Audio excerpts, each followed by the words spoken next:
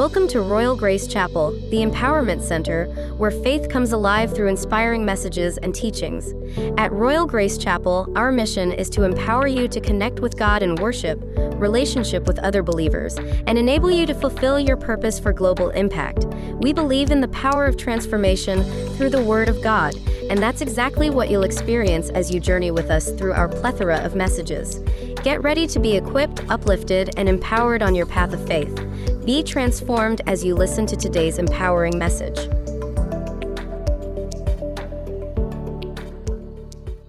The journey to prosperity.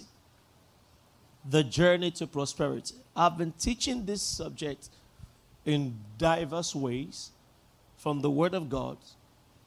And I trust that tonight you will have greater insights. Because you see, when you hear something the first time, what you have just gained is information. It takes you to hear it to the point where you catch the spirit of the message.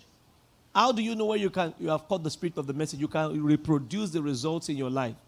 It's no longer head knowledge. Now you can reproduce it. Somebody said, oh, I have read a book on prosperity. If you have truly read a book on prosperity, you should not be poor. You should not be poor. But if you read it or if you listen to the message and nothing has changed, it means you only acquired information, but you have not gotten it into your spirit. So tonight I pray that the Word of God will find its way into your spirit in the name of Jesus. Now, Psalm 35 verse 27. Psalm 35 verse 27. I welcome those of you who are joining online. And I also want to make effort to share the link as we invite our friends to join us wherever they are. So Psalm 35 verse 27 says, let them shout for joy and be glad that favor my righteous cause.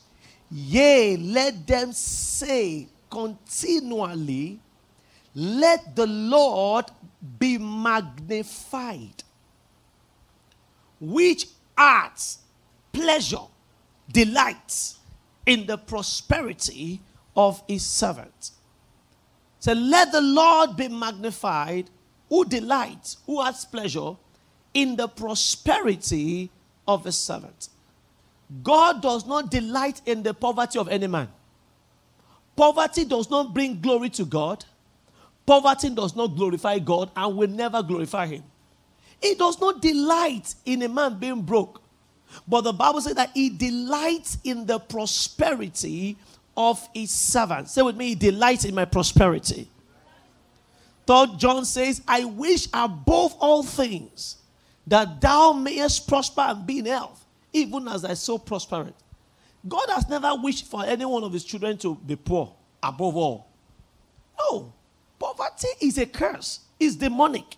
Because every curse has a demon that has to go into making it work out.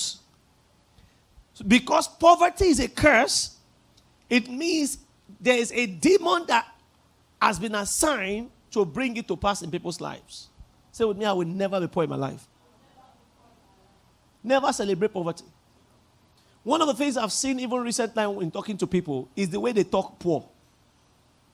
That means all that needs to happen is for the system to change and even your confession and your talking change. I was talking to somebody the other day and the person said, Pastor, you get as things be now.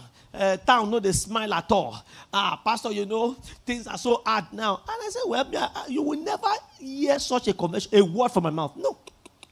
No economy in Nigeria can make me talk poor. Because I know who I am. You cannot talk poor and say you are a child of Abraham or Abraham's blessing will be yours. No, your words shows who your father is. The Bible says that the power of life and death are in the tongue. Now, you have 20 naira and you are talking poor because you have 20 naira. Talking poor will only reduce your 20 naira to even become 10 naira. Keep talking like that, you have 5 naira. Keep talking like that, then you have 0 naira. So, talking poor does not make you rich. It only makes you poorer. Talking poor, regardless of your financial challenges, never talk poverty. Regardless of how hard you may be facing financial challenges, never talk poverty because it will only make things worse for you. The power of life and death is in the tongue, and they that love it shall eat of the fruit thereof. Now listen to me. It's like a man who is saying, I'm having a headache. Now he's having a headache. Then he's now allowing somebody to punch his head more. Now will the headache go like that? But if he says truly you are having a headache, what do you think you need to do? Is it not to go and rest? At least go and rest. Sleep small, take shower, or something like that. That is how it is when somebody says, I'm going through financial difficulty. I'm going through financial challenges. Now, because of the financial challenges you are going through, you are now even using your mouth to kill the remaining small one that is left. The remaining small money that is left, or the remaining thing that is left, that you are supposed to even live on, you are using your mouth to kill it. That is what negative confession does when you are talking poor. Very important. Is somebody with me? Never talk poverty. I said never talk poverty. Never talk poor. It will only make things what? Worse. You woke up this morning, all you have left maybe is $1. $1 now is just about 900 naira. And you have 3 kids. And I say, no, things are so hard. Things are so hard. So let me tell you something. What is going to happen is that already the value of your $1 by your confession will start going down. But when you say, yeah, thank you, Lord, for this $1, I know that I am not where I want to be, but I know that things will get better. I bless this. If I thought you have nothing to say, just keep quiet. But I would rather prefer you keeping quiet than talking poor, because it will only make things worse. It's not by confessing negative that will make it better. At least you have something to make it better, which is the word of your mouth. Confess life, and you shall reap the harvest of life. Confess death, and you shall also reap the harvest of death. The power and the choice is yours. I just need to lay that foundation so that in case you are talking to me next time and I'm not replying you, or I don't talk the way you are talking, it's not out of pride. It's out of principle. Because I know my words count. Jesus was faced with the same situation that the rest were faced. He lifted up the 5 loaves and gave thanks. And what happened? It multiplied. Those who complain don't get multiplication grace. Those who complain don't get multiplication grace. Multiplication grace only answers to an attitude of gratitude.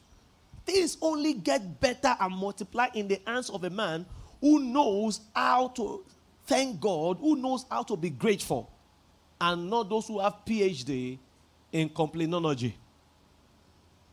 Are you with me? Psalm 34 verse 10 says, the young lion do lack and suffer hunger, but they that seek the Lord shall not want any good thing. They shall not want any good thing. Say with me, I will not want any good thing. Can't you say it to yourself, say, I will not want any good thing. So tonight we are going to go deeper in this subject. What are the things that must happen on your journey to prosperity? What are the non-negotiables that will get you to the promised land of prosperity? Kingdom prosperity is a journey. It doesn't happen overnight. Unlike what the devil promises, God does not promise overnight prosperity to anybody. Because you see, the prosperity of the Lord is sustainable. You see people who are into fraud. One of the things you see is that when they have the money, everything changes about them because they don't have the wisdom to manage it. But when you follow the path of God, because you know that there are definite principles that you engage to get there, even when you are there, you continue. You cannot be, I'm trying to say it this way, you cannot miss road, or you cannot be disadvantaged, or you cannot experience setback if truly you follow these principles to prosperity. If that is what you follow and you get there, it's like a man who studied for his exam. Even after the exam, if you still ask him the same question, he will answer it. Because he did not cheat his way into passing the exam. He studied his way into passing that exam. So even with or without that exam, you see that he's always outstanding in life. One who studied his way into excellence and the one who frauded his way into excellence, they will always have 2 experiences in life. Yes, both of them have the degree or they have the certificate, but you will know by their fruit that something will be different about the way they live. That is what happens with true prosperity. True prosperity, when you walk your way to it, when you follow those principles to it, you don't just have money, you have a lifestyle that keeps that blessing continuously flowing in your life. Are you with me? So kingdom prosperity is more than having money. Kingdom prosperity is an all-encompassing blessing. That is why the Bible says that the blessing of the Lord, it maketh rich and had no what? Sorrow to it. Amen. Now, what are the foundations that must be laid again for kingdom prosperity? First and foremost, I want you to know something, that true prosperity is a reward from God. True prosperity is what? A reward from God. The Bible says, and I want to quickly, there's a scripture that came to my mind, so I want to quickly pull it out for you. Luke chapter 16, verse 11. Luke 16, verse 11. If therefore you have not been faithful in the unrighteous mammon, who will commit into your trust the true riches? If you have not been faithful in the unrighteous mammon, in your financial dealing, who will commit into your hand, into your care, true riches? So you see that there is false riches and there is true riches. True riches is a product of faithfulness. In other words, the kind of prosperity, the kind of riches that comes from God answers to the platform of faithfulness. I will say it this way. You see, for you to have yourself to be qualified for God to look at you and say, now I am giving you true riches, the gateway, the foundation that must be laid is what? Faithfulness. Say, if you have not been faithful, so no matter how much you fast and pray, no matter how much you even give, if the foundation of faithfulness and integrity is not in place, you can never experience true riches. Giving is not what ushers you to true riches. It is faithfulness. Giving, fasting, and prayer is not what we give, what will usher you into true riches. It is what? Faithfulness. So faithfulness in this context can then mean financial integrity. You want God to reward you with true riches. You want God to really make you a kingdom billionaire. You want God to decorate your life with true finances. Then it says for him to commit it into your hand, you must by all means pass the test of faithfulness. In this context now, financial integrity. The foundation of financial integrity is the prerequisite when it comes to God for true riches. I have heard people say, but I've been tithing. Lord, I tithe, I don't see results. I give offering, I don't see results. Lord, I pay my Kingdom Advancement Partnership seed, I don't see results. Lord, I gave to the poor, I don't see the results. The question that I will ask you is that God is not a man that you should lie, right? So the question is, are you saying that God is a liar? No, God is not a liar. Now, the truth of the matter is this. It is not giving. Giving is secondary. Integrity and faithfulness is primary. Giving and sowing of seed is secondary. Integrity and faithfulness is primary. It's at the core of the blessing that comes from God. It's the foundation. When the Bible says, if the foundation be destroyed, what can the righteous do? I will say it this way. If the foundation of financial integrity be destroyed, you cannot experience true riches.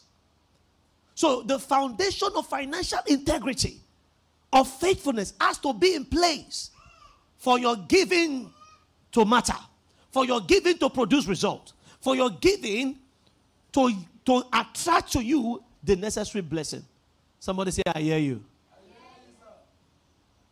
What I'm saying is in the Bible. Of course, I'm going to show you in the Bible. Proverbs chapter 14, verse 34. Proverbs chapter 14, verse 34. Righteousness exalts a nation, and sin is a reproach to any people. In other words, sin pulls down a man. Righteousness lifts up a man. And it has everything to do with every aspect of your life. Righteousness exalts a nation. So when you are being pulled down by God, how can you then say you want to see true increase? It's not possible. Is somebody with me? Righteousness does what? Exalt. Righteousness exalts. Righteousness exalts. You want to experience true blessing. Practice righteousness. A man of integrity is a righteous man. Righteousness means to be in right standing with God. In right standing with God. Job chapter 1, let's look at one of the richest men and look at his testimony. Job chapter 1. There was a man in the land of Uz, verse 1, whose name was Job, and that man was perfect and upright, and one that feared God and eschewed evil. Look at his criteria. How many of those who are looking for God to make them rich today have this same CV? How many children of God can boast of this same CV? He said, one that feared God, a perfect man, and he eschewed evil. You know, he detests evil. He doesn't romance evil.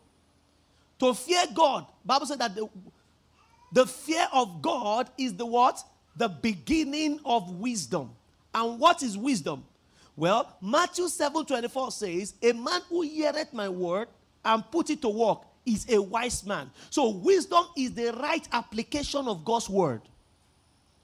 In the world, they call it maybe application of knowledge. But no, wisdom is the right application of the knowledge of God's word. When you put God's word to work, when you live by the word of God, when the word of God becomes your guiding principle, then you are a wise man. Say, he that heareth my word and doeth it can be likened to a wise man who built his house upon a rock. Upon a rock. Faithfulness is a rock. Unfaithfulness is a sand. There is nothing you build on unfaithfulness that will stand the test of time. Faithfulness is a rock. Integrity is a rock. If you have to build on a rock. Because the Bible says when the wind came, the flood came, and the wind beat vehemently upon the house, everything that was built came down crumbling. There are so many people today whose destiny has come crumbling down because of unfaithfulness. Everything they've built through the years have come crumbling down because of unfaithfulness and lack of integrity.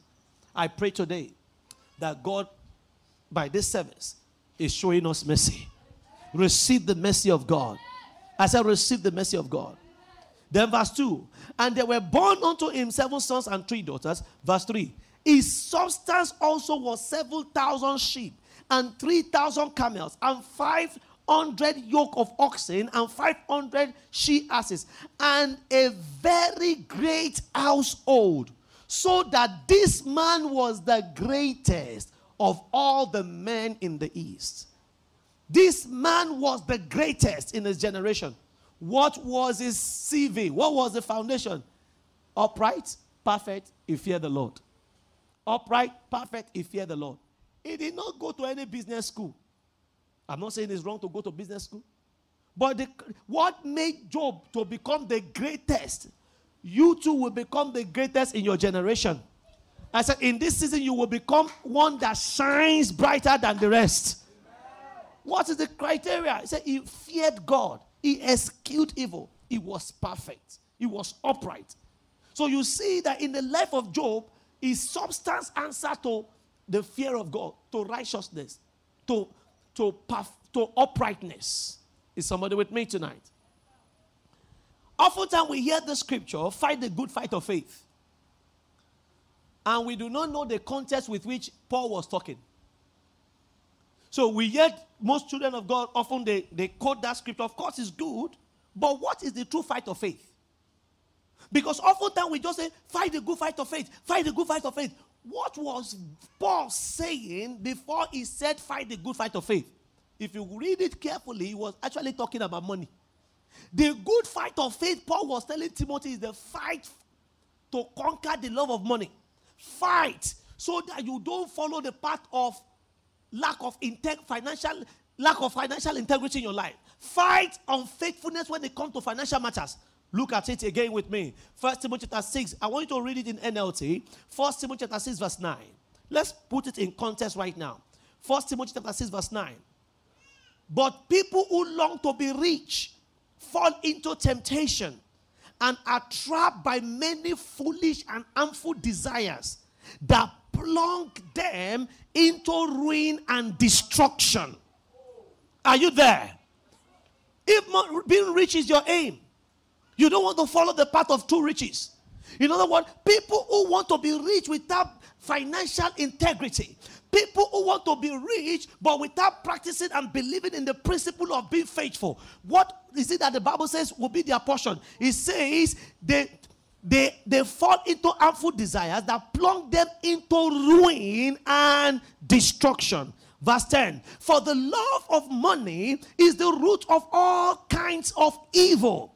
And some people craving money have wandered from the true faith and pierced themselves with what? Many sorrows. But you, Timothy, you are a man of God. And it's the same thing I'm saying to you. You are a Christian. So run from all these evil things. What is he calling evil things? Love of money. Craving for money. Doing wuru to get money. Unfaithfulness when it comes to financial matters. Lack of financial integrity. Say, you, a Christian. He was writing to his son, Timothy. I say, you, Timothy, this lifestyle, this cunning lifestyle when it comes to financial matters and financial dealing, he said, flee from it. Don't join them in living like that. This is not how we get rich in the kingdom of God. Say, flee. Say, but so run from all these evil things. Pursue righteousness and a godly life, along with faith, love, perseverance, gentleness. Remember the link. So somebody may not know how love can produce wealth. Faith can produce wealth. Gentleness can produce wealth. Perseverance can produce wealth. So go after this virtue. Then say, fight the good fight of faith. For the truth, say, fight the good fight for the truth faith. Hold tightly to the eternal life to which God has called you, which you have declared so well before many witnesses. Listen to me. Those who lack financial integrity have lost eternity. Lack of financial integrity will cost you eternity. It will cost you eternal life. Because it says, fight the good fight of faith. Lay hold of eternal life. In other words, money can cause you to lose eternal life. Love of money. Lack of financial integrity. It can cause you to lose what? Eternal life. You will lose your faith. And of course, that's why I used to say to people, you don't know who a Christian is until you have financial dealings with the person. I can never be very close to any man that I've not really had financial dealings with, or I don't know the level of financial integrity of the person. Because the Bible says when they go after money, they are capable of any form of evil. Any form of evil. Any form of evil. Is somebody with me? Say, fight the good fight of it. Lay hold of eternal life. In other words, you will lose eternal life if you go after money. Don't be desperate for money. Be desperate for God. Let God be your aim. Money, no matter how rich you are, it will not follow you to eternity. But it can only determine your destination in hell. Some people today now, money they have paid. They use their own love of money now. Let me put it this way. They paid their ticket for hellfire through their love of money. They bought it. They bought it. I must have this money at all costs. Of course, it will cost you eternity with God. I must have it at all costs. A boy the other time when he said we even went to go and use his money for ritual. I must have this money at all costs. Mentality. We'll do anything to have money. Are you there? A rich man came to Jesus in Matthew 10, or Mark chapter 10, sorry. Mark chapter 10, verse 17. And he said to Jesus, Jesus, I have done all the law. I do this, I do that. I have kept all the law. Am I not qualified for eternity? And in Mark chapter 10, verse 17 to 25, Jesus told him, he said, one thing you lack. Because he said, go and sell all you have and come and follow me. In other words, give up your love for money for eternal life. And the guy said, no, I love money more than eternal life. So if that was the last time he came to that church, that was the last time you ever heard. Bible said he went away sorrowful, and Jesus shook his head. He said, how hard it is. How hard. How hard for them that love money to enter into the kingdom of God. He said, it's like trying to push a camel through a needle's eye. Do you know what it means? Even a thread is struggling to enter a needle. The eye of a needle. You are now trying to push a camel to enter into the eye of a needle. So in other words, you cannot be a lover of money and a lover of God at the same time. You have to choose one. It's not possible. Because normally when you are trying to even put a thread through a needle, you struggle. How many of you sometimes we even close one eye to get it right? Then now you want to push a camel through the eye of a needle.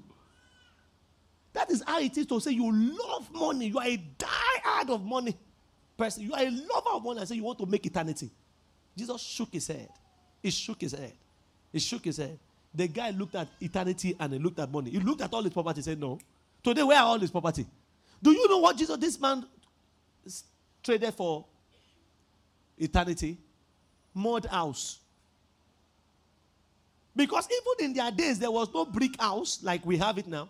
There was no cement like we have it now. There was no tap water. It was river water. In fact, their toilets were just pit latrine kind of toilet. So no matter how rich this man must have been, what he called wealth in his own time is poverty in our own time. Yet, that was his God. I'm sure he's burning in hell today. He missed everything. He went. Said, no, there was nothing called a Tesla car those days. He traded donkey for eternity. Can you imagine? He traded us. Us. Who is riding us? Who is the rich man who is boasting by the number of horses today? He traded us. It is my prayer for you that nothing will take the place of God in your life today. Is somebody with me? Financial integrity. Financial uprightness. I want you to open to Genesis chapter 47, verse 27. Genesis 47, verse 27. And Israel dwelt in the land of Egypt, in the country of Goshen, and they had possessions therein, and grew and multiplied exceedingly. Watch it. They grew and they did what? Genesis chapter 47, verse 27. Genesis 47, verse 27. Let's read it again. And Israel dwelt in the land of Egypt, in the country of Goshen, and they had possessions therein, and grew and multiplied exceedingly. Now watch. What was it that causes their thing to multiply? What ushered them into this blessing? On your way to your own Goshen, you must also pass one test, which is the test of financial integrity. Before Jacob and his family got to Goshen, where God now began to bless him, multiply him, the greatest test Jacob faced, he had to pass the test of financial integrity. Joseph, on the other hand, who has not seen his brother for a long time, who does not even know the state of his father, he felt that, can I know whether they have truly changed? Do you know what he did for them? When they finished purchasing things from him, and he loaded their sack in Genesis chapter 43, follow me to Genesis 43. Genesis 43. You know, in fact, 42, sorry. Genesis 42, verse 25. Genesis 42, verse 25. Joseph then ordered his servants to fill the men's sack with grain. I'm reading from New Living Translation. But he also gave a secret instructions to return each brother's payment at the top of his sack. He also gave them supply for their journey home. He was testing them. He was testing them. Said, return all their money. Put the money in their sack. Why will he do that? He wanted to test whether they are truly changed. One of the things that truly reveals the character of a man is how he handles money. It's his relationship with money. So Joseph knew that principle. So he said, let me test them. Before I bless them, I need to test them. Do you know that a lot of people who are poor today, when you trace their journey in life, they fail the test of financial integrity? I'm telling you. Most people who did not enter into their Goshen is because when they were on the road to Goshen, every man will have to pay or pass the test of financial integrity. God will not commit true riches into your hand without you first passing the test of financial integrity. You have to pass it. If that place if it takes you 20 years to pass it, so be it. But sometime, the unfortunate thing is that so many people died without experiencing Goshen. Because when they saw the little, it mattered to them. So when he returned their money to them, Jacob, their father, when he saw it, verse 28 of Genesis 42, verse 28 of Genesis 42. Look, he exclaimed to his brothers, my money has been returned. Is here in my sack. Then their hearts sank. Verse 35. Verse 35. As they empty out their sacks, there in each man's sack was the bag of money he had paid for the grain. The brothers and their father were terrified. And when they saw the bags of money, Joseph returned all their money. But look at it. A year later, do you know what Jacob did? Jacob said, this money is not my money. This money is not my money. He separated that money. When it was time to go back after a year, go to Genesis 43, verse 12. Genesis 43, verse 12. Genesis 43, verse 12. And look at what he said. And take double money in your hand. And the money that was bought again in the mouth of your sacks, carry it again in your hand. Peradventure it was an oversight. He kept that money. He did not even borrow it. Some will say, whether now your money or another person's money, make I not lack anyone. But not Jacob. My money is not my money. He was saying that money for over 1 year. And when it was time to go back, he said, now take this money. Take it back to the guy. Peradventure, he didn't know. So he took, and do you know that there was famine already? You see, when the most difficult season of your life, where you will face this challenge of financial integrity most, is when you are actually in need of money. There will be a legitimate reason for you to steal that money. There will be a reason for you to lie about the money. Because there was serious famine. So Jacob and his family needed real money. They needed money. And yet he said, no. I will not take this money. So after a year, he said, go and return the money back. When Joseph saw it, his hand fell. He busted into tears. It was at that time that Joseph revealed his identity to them. He never revealed his identity to them until they passed the test of financial integrity. When they came back and returned the money, he could not hold it anymore. He knew that, yes, he was seeing honest men. That was when he sent for his own father. And that was when they now moved into the land of Goshen. Pause and think.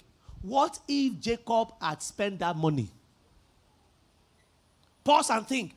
What if he had quoted one scripture? My God shall supply all my needs. He didn't say how he's going to supply it. What if Jacob had quoted a scripture not to return that money back? He would have died in Canaan. Not because of the absence of God, but because of the lack of integrity. Because of the lack of financial integrity.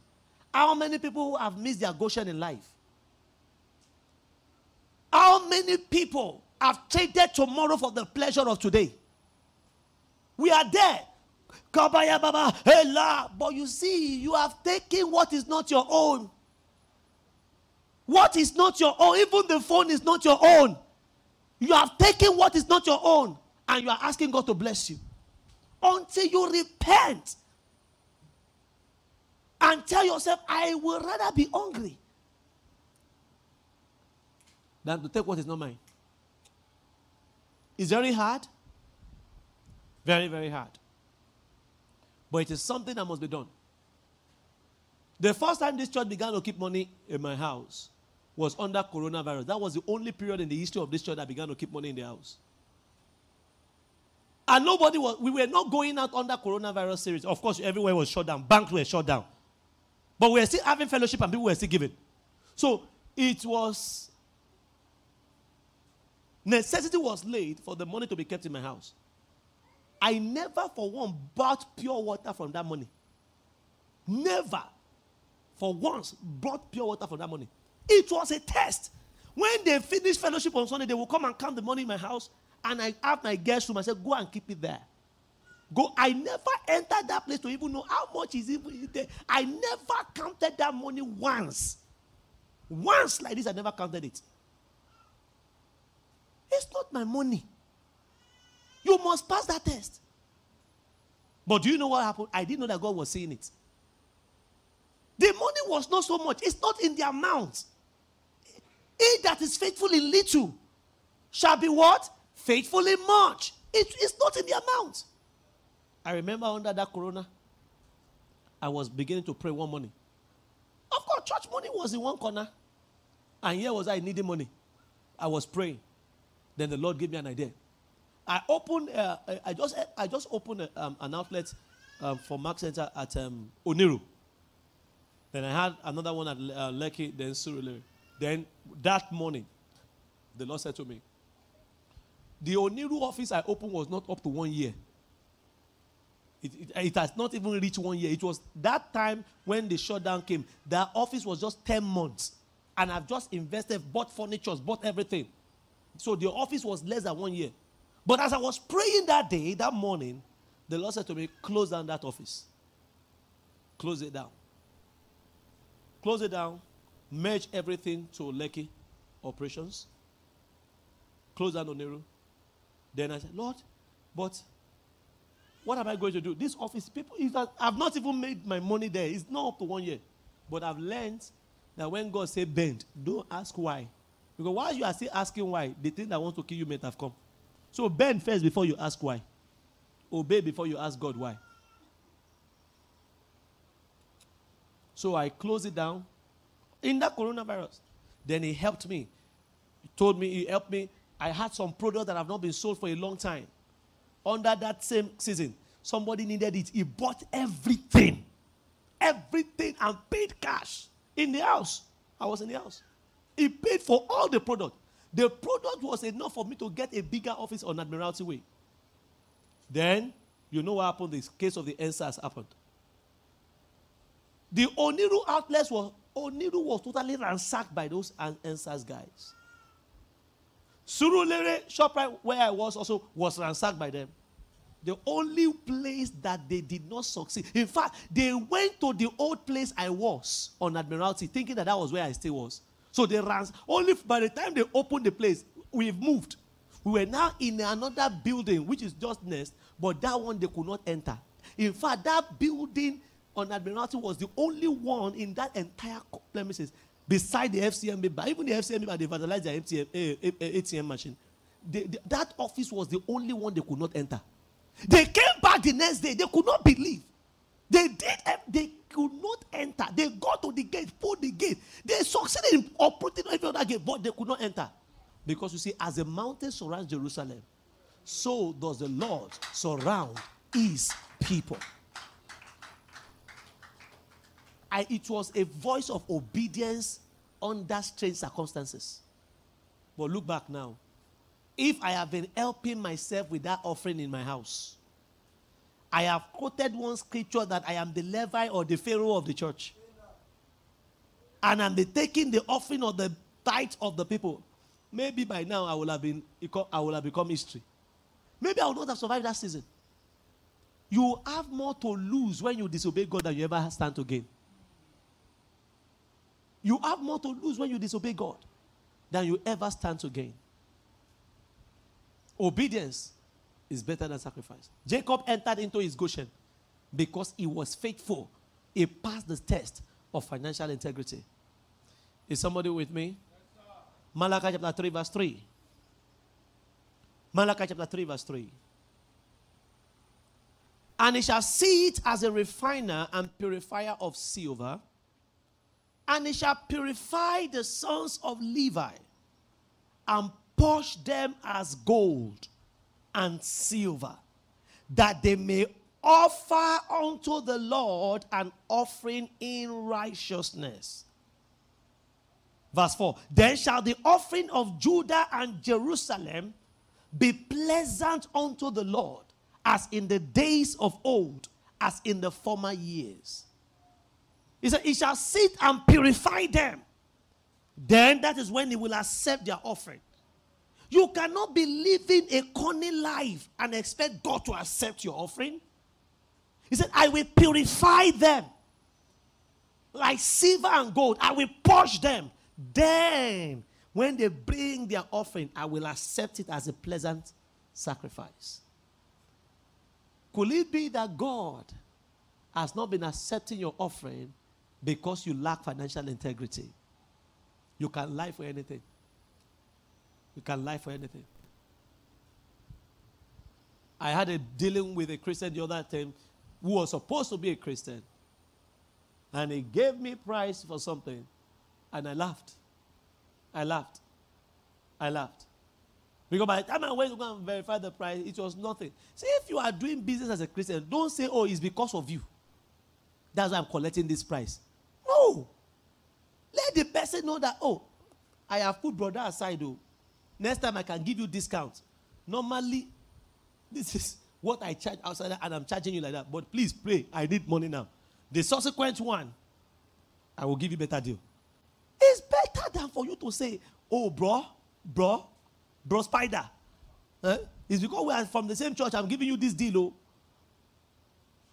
If normally I sell it for outsiders like this, but because you are bro Spider from the same church, please take it like this. You are, bro Spider may never know, but you are a deceiver. You are a deceiver. Because you know that even if you are not in the same church, you will have charged the same amount. So why should you now use bro? It's not wrong for you to charge. Why will you carry the curse of Ananias and Sapphira on your head?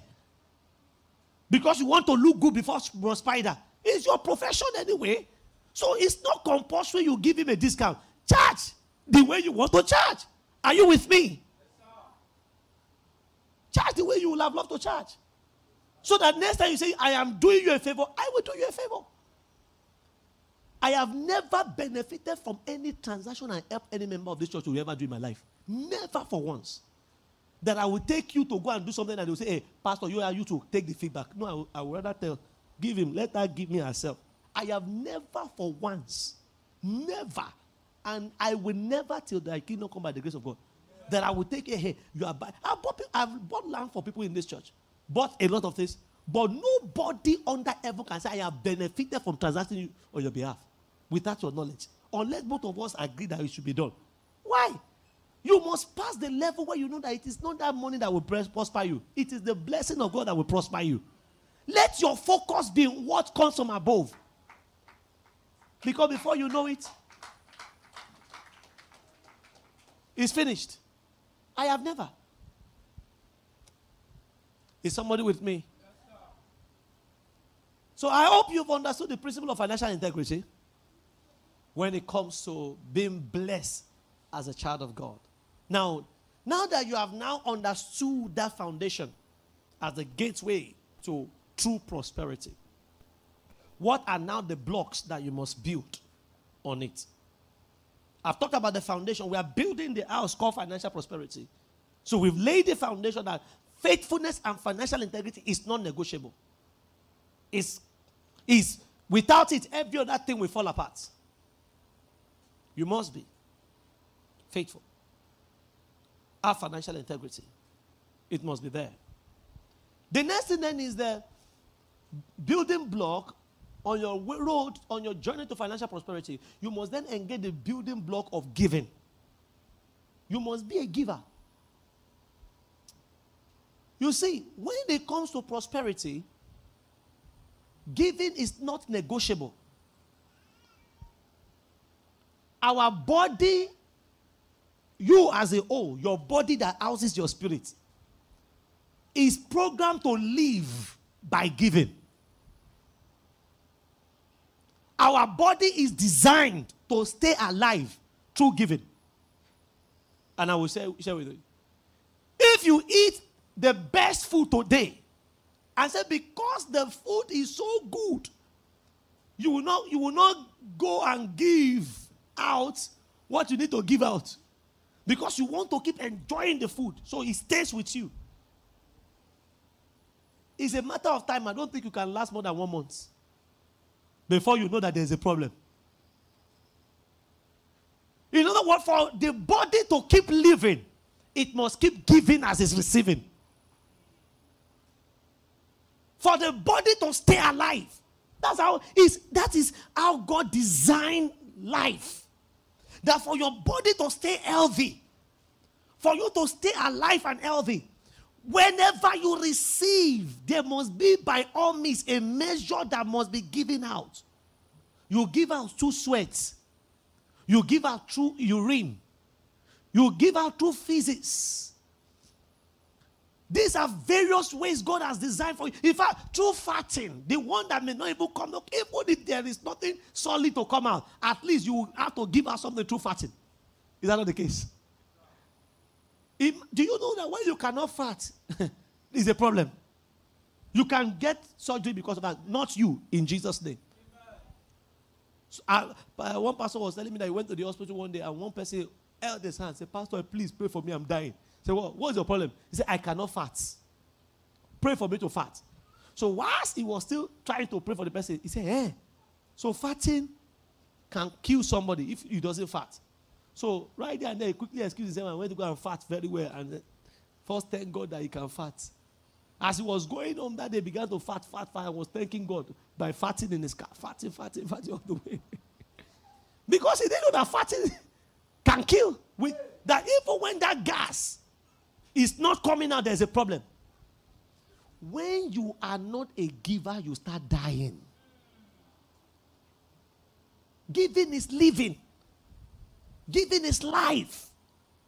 Bishop people once said that giving is living, and I believe that, man of God. You stay healthy by being a giver. It keeps your work healthy. It keeps your life healthy. It keeps your finances healthy. So it's not optional.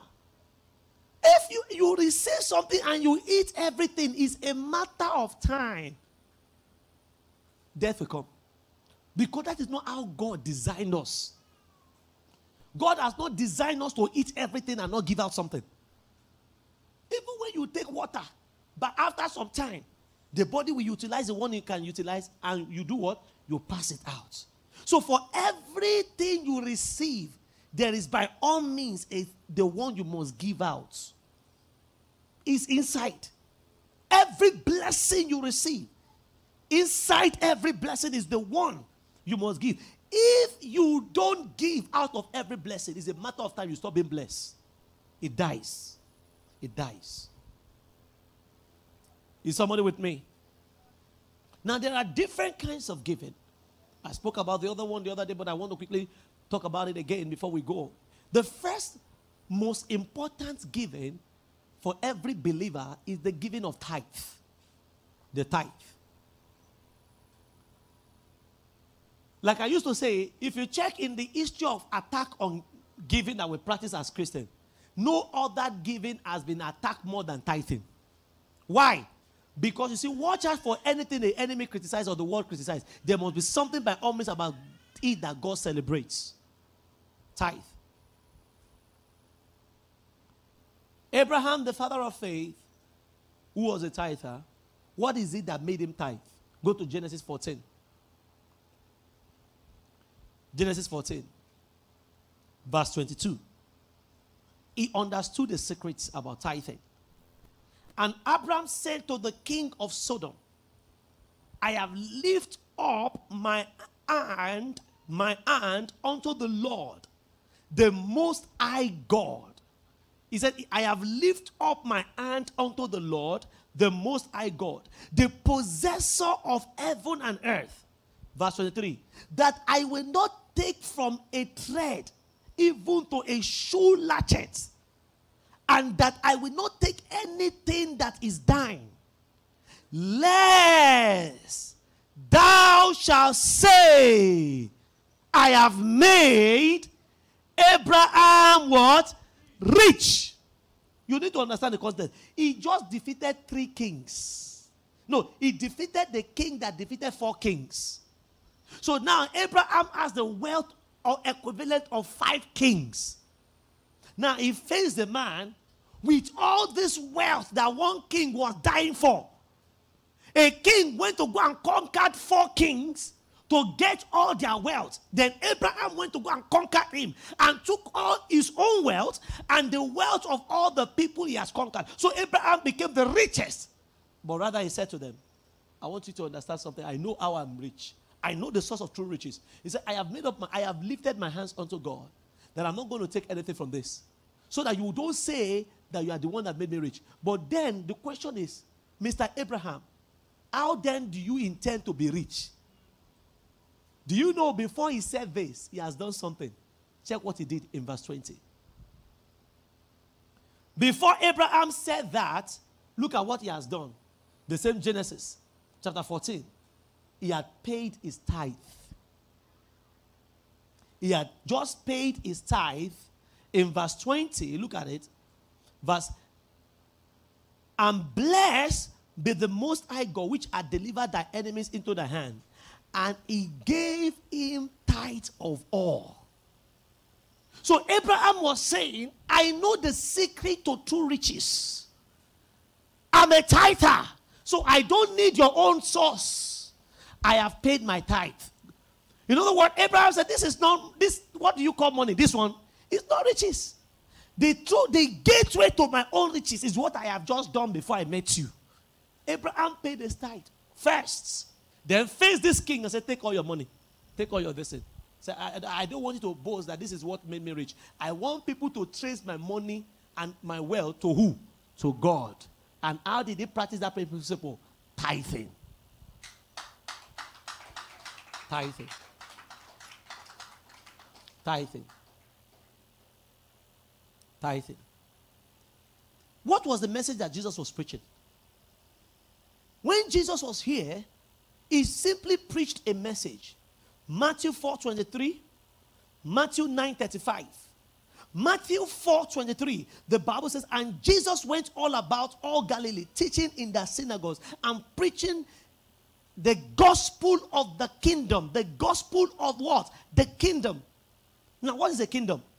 A kingdom, of course, is a sphere of influence or a territory that has a king and a domain. Simply, a kingdom has a king and a domain. And that was what Jesus was preaching. He was preaching that, hey, there is a kingdom. So he said, repent. Don't repent means make a U-turn and enter into this new kingdom. He said, even though you are in the world, you are not of the world. You belong to another kingdom.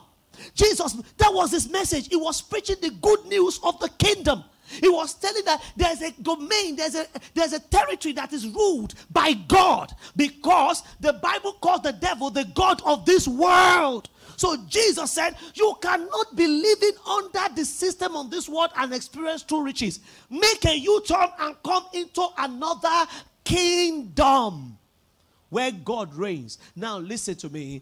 Every kingdom has a rule. Every kingdom has a principle. Every kingdom has its own military. Every kingdom has its own financial system. In the world, you see that in the kingdom of the world, they call it tax. So they expect everybody that is living in the kingdom of this world to pay tax. They don't thank you. I mean, the government don't come and shake you for paying tax. In fact, when Lagos State wants to advertise it, they say, oh, if you want to enjoy good road, if you want to enjoy this, is that not what they say? Pay your tax.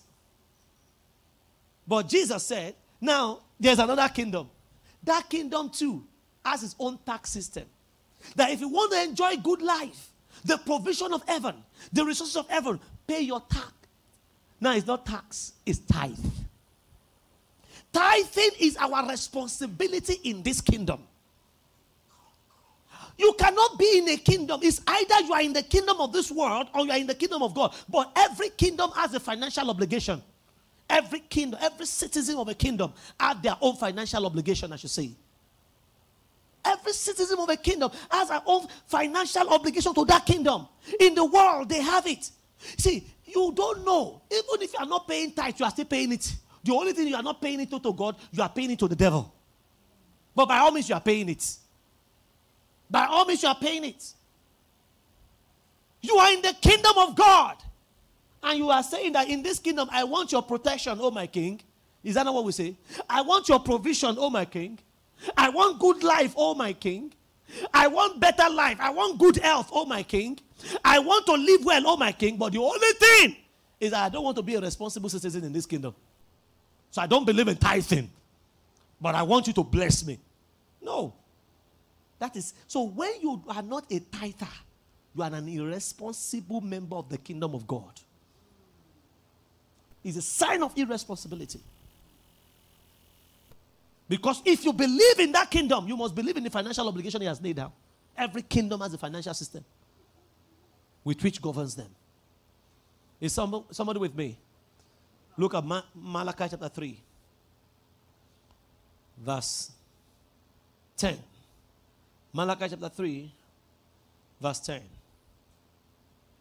Is somebody getting something tonight? Malachi. Somebody says Malachi. So you say Malachi chapter 3. Let's start from verse 8. Ye are cursed with a curse. Oh no, verse 8. Will a man rob God? Yet you have robbed me. But you say, wherein have you robbed thee? He said, in tithes and offering. Then verse 9 says, ye are cursed with a curse, for ye have robbed me, even this old nation. Now, if God says, when you don't do something is a curse, well, you cannot outrun God. You cannot outrun God. Then verse 10, look at what he said. He separated it in verse 10. He said, bring you all tithes. He put it first. Tithe comes before offering. It didn't say bring you all tithes and offering. He said, bring you all tithes first. Bring you all tithes. He specifically outlined what comes with the tithe. So bring you all tithes into the storehouse, into my house, that there may be meat in my house, and prove me now herewith, saith the Lord of hosts, if I will not open you the windows of heaven and pour you out a blessing, that there shall not be room enough to receive it. Verse 11 says, I am committed to rebuking the devourer for your sakes, and he shall not destroy your fruit of your ground, neither shall your vine cast her fruit before the time in the field, saith the Lord of hosts. Verse 12. And all nations, say with me, all nations shall call you blessed, for you shall be a delightsome land, saith the Lord of hosts. So you see why Abraham was blessed. Are we not called Abraham? Are we not saying that Abraham is blessed today? Abraham's blessing am I? Abraham's blessing am I? So all nations shall call you blessed. Say with me, all nations shall call me blessed. Say with me, all nations shall call me blessed. So you will see here that tithing is special. Leviticus chapter, let's go to Leviticus. I want to show you something in Leviticus chapter 27 verse 30. Leviticus chapter 27 verse 30. Leviticus 27 verse 30. And all the tithes of the land, whether of the seed of the land or of the fruit of the tree is the Lord's. It is only unto the Lord.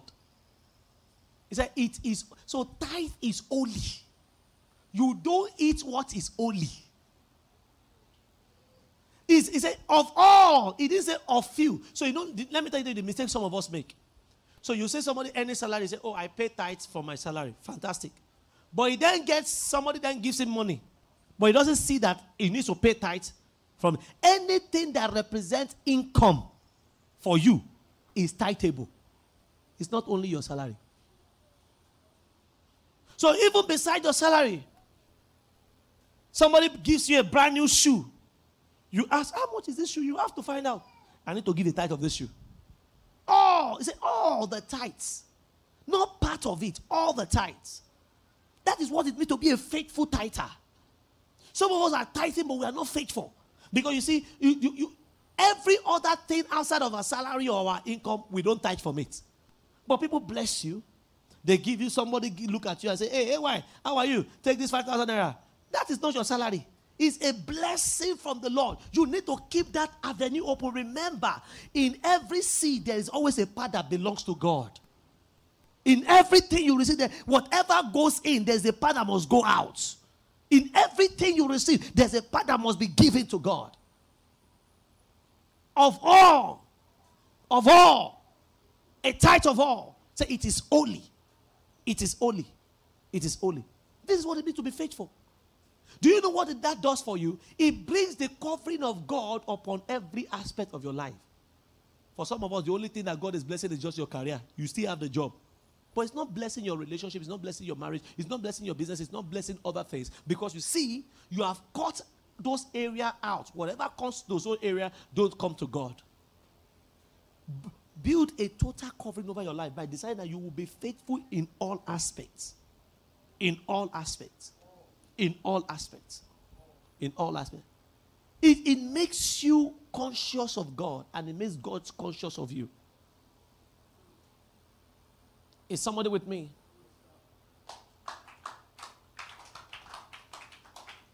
What happens to your tithe when you give it? You know, recently, I was praying. You will see that all of a sudden I had a change of attitude towards tithe. I was praying during this season for the people in church. Because as a pastor, you have to be concerned this season. The first thing that the Lord laid on my heart, that you see, I'm one of the problem of the people. So why? I'm not teaching. If you have been in this church, you realize I don't teach about tithe. If you have been here, you realize I don't teach about money. In fact, in the history of this church, this is the longest teaching I've ever did in my life about prosperity. If you have been here, I don't, because the people don't have. They don't have. And you look at, hey, this one needs money. So before God, I became the God of so many people. It got to a point that if there is any headache in this church, if they need one thing, they just look at me and I will just send the money. If you have been here, you know that nobody can ever boast here today now that I have ever made a phone call to you. Please, we need something in this church. Please come and give us money. No. And the Lord made me begin to realize that it's a sign of pride. I'm not following divine principles. I cannot love the people more than Him. I cannot love the people more than Him. If I continue that way, they will never be blessed. And me, I am getting blessed more by practicing the thing I'm not helping the people to do.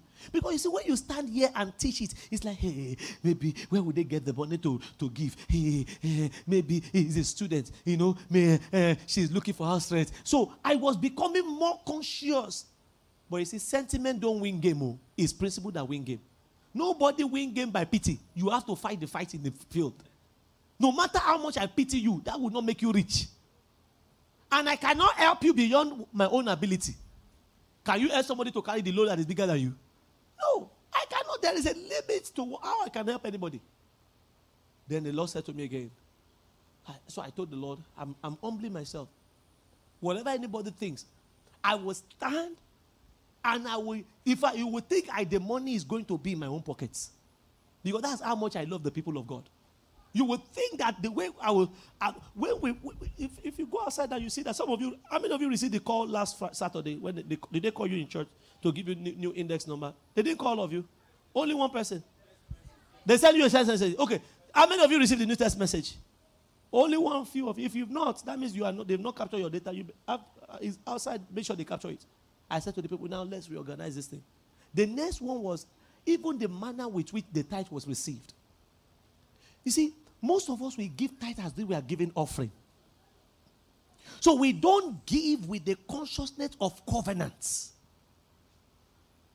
We give it, yes, we give it, but you don't remind God of his promises. You don't remind God that, Father, this is what you have commanded. I am doing my own part. Lord, I know you are not a man that you should lie. Lord, I know you'll be committed. See, people just give the tithe. It's not just to give it. How can you be paying your house rent and you're just paying it casually? You know why you're paying it. You must know that you must be conscious of what it does each time you do it. So that when the devil trespass, you can say, Satan, lie, this cannot happen. You can stand your ground and hold God by his word. Why are you afraid for God? If you are afraid for God, it's because you are the one taking the glory. Let the one who takes the glory take the shame if he doesn't show up. Let him take the shame if he doesn't show up. He said, I will rebuke the devourer. And you are a tither and things are not going. That's why you see that we have designed a tithe card. Now, every one of you get your tithe card. Get your tithe card. And show, Lord, this is my record this year. So why is this happening? Then I've come to remind you of your word. Believe in the transaction you are doing. Can you get to the bank and you ask for your money? You know you have deposited money and they said that no, you can. Even that they tell you that you cannot get your money. Are you not going to? What do you mean? My money overwhelm me. Over me. You are even when we walk into the bank, those is the way we walk. Because you know that your money is there. So you have not missed road. That's how, when you are really, really faithful in your tithes and you have an understanding, you come boldly before the throne of grace. Baba, what is happening? And this is not a sign of blessing. It's a sign of a curse. I don't have to be experiencing this right now. You have said in your word. He said, bring me in remembrance of my word. He said, come now, let us reason together. Start reasoning together in your finances, in your business with God. Reason with God. Lord, you are not a man that you should lie. Stand your ground. You see, the enemy killed Lazarus even though he was a friend of Jesus. If Jesus had not gone to stand his ground, Lazarus would have been dead and forgone. You cannot stop the devil from knocking on your door, but you can stop him from entering your house. You can stop him from entering. The devil may want to try with him, but he said, no, this is a no-go area. The word of God forbids that this happens to me. Without faith, no man can see God. Tithing is a spiritual thing. Let me read the last scripture before we pray. Hebrews chapter 7 verse 1. Who receives our tithe? Hebrews 7 verse 1. When Abraham said he was going to be very rich, not by their money, is because he had a divine revelation of who had received that tithe from him. So look at it. Hebrews 7 verse 1, we are ending. For this Melchizedek, king of Salem, priest of the Most High God, who met Abraham returning from the slaughter of the kings and blessed him, to whom also Abraham gave a tenth part of all, first being by interpretation king of righteousness, and after that also king of Salem, which is king of peace. So in other words, Melchizedek means king of righteousness and king of peace. Without father, verse 3, without mother, without descent, having neither beginning of days nor end of life, made like unto the Son of God, abideth a priest continually. Now consider how great this man was, unto whom even the patriarch Abraham gave the tenth of the spoils. And verily, they that are the sons of Levi, who receive the office of priesthood, have a commandment to take tithes of the people, according to the law, that is of their brethren, though they come out of the loins of Abraham. Verse 6. But he whose descent is not counted from them received tithe of Abraham, and bless him that had the promise. And without all contradiction, the less is blessed of the better. Verse 8. And here men die, receive tithe, but there he receiveth them, of whom it is witness that he liveth. Who received our tithes? Jesus. So when Abraham was transacting with Melchizedek, the Bible said that it was Jesus he was transacting with. Always tithe with the mentality and with the understanding that you are giving to Jesus. That is why you must treat your tithe with all reverence. I told those people with me today, I said, all my children must begin to tithe. All of them. So I registered my children, all my children, even to my last born, because I know that he receives gifts. They go to their grandfather's house, they do this, so they give him 500. He said, because he said, even the children of Abraham tithed. Let all my children that are tithing from their youthful days, let me see the devil that wants to touch them. A man of God shared a story. January, his children were asking for something, so he told them, whatever I give you, just make sure you pay your tithe. So all the children paid the tithe. Then one of them went to go and eat, the girl was playing, small boy, and went to go and drink one of the pesticide. It was when the child, when he saw what has happened, then, of course, they were thrown into frenzy panic. They got to the hospital. They were thinking that something was going to happen. And right there and there, the girl was normal. He said, Pastor, they never conducted any surgery on that child. Our pastor also, one of our pastors here also said the same thing. But it was later they realized that what was shining in his child's mouth was pesticide. Of course, don't keep pesticide where your children can take it anyway. We don't glorify God with that. But listen to me. God is a faithful God.